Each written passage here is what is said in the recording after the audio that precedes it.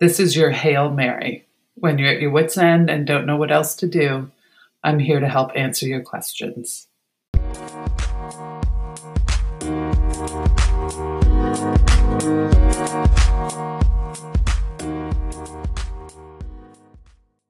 Hi, this is Mary Vernal. Welcome to the very first episode of Hail Mary. I'm so blessed to have my friend Lindsay here to help me out by reading the question of the day. What do you have, Lindsay? Dear Mary, please help me. I'm at my wit's end with my partner. Working from home in our tiny spaces means that I am downstairs at my desk, in the kitchen, often on the phone.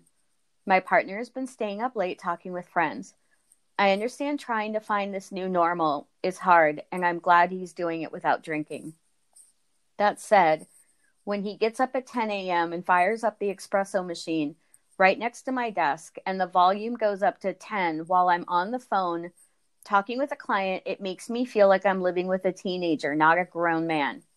Isn't it obvious I'm on the phone? Is he that clueless? I'm telling him my schedule for the next day so he can plan around it, but planning doesn't seem to be his forte. Signed, at my wit's end. Oh, dear wit's end. I feel ya. It's hard to be in a confined space in general, but especially when trying to live, work, and coexist in it all at the same time. It's even harder if this is something entirely new for you, like it sounds like it is for him. You are not alone. We are all navigating a very new reality. Since I'm not exactly sure what you've tried other than telling him your schedule and hoping he's psychic, I have a few suggestions for you. Clear communication. I know, so many times we think we have been clear, but often we are not. Usually because we are trying not to offend, or we wait until we're ready to blow, and then all our emotions come out instead of requests and cooperation. I would take some time to write out what you need during the day to make your work life work.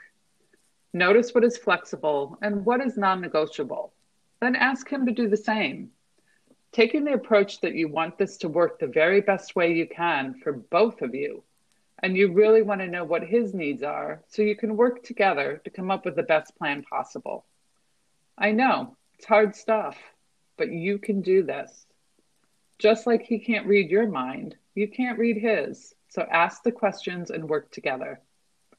If he doesn't want to do this, or even if he does and you come up with a plan that he doesn't follow through on, here's some practical things to offer.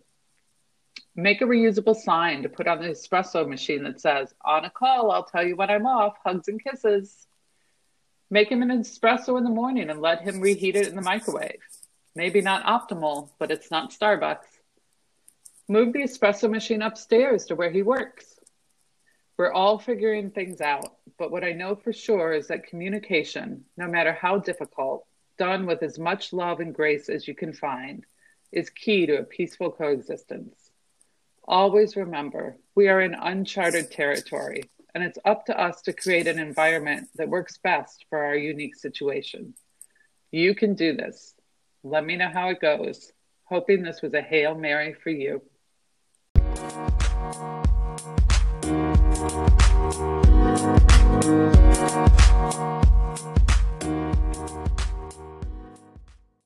Thank you for listening to the Hail Mary podcast.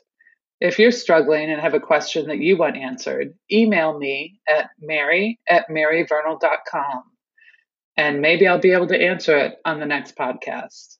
Remember, the names are changed and it's all confidential. Let me help you. I'd love to hear from you.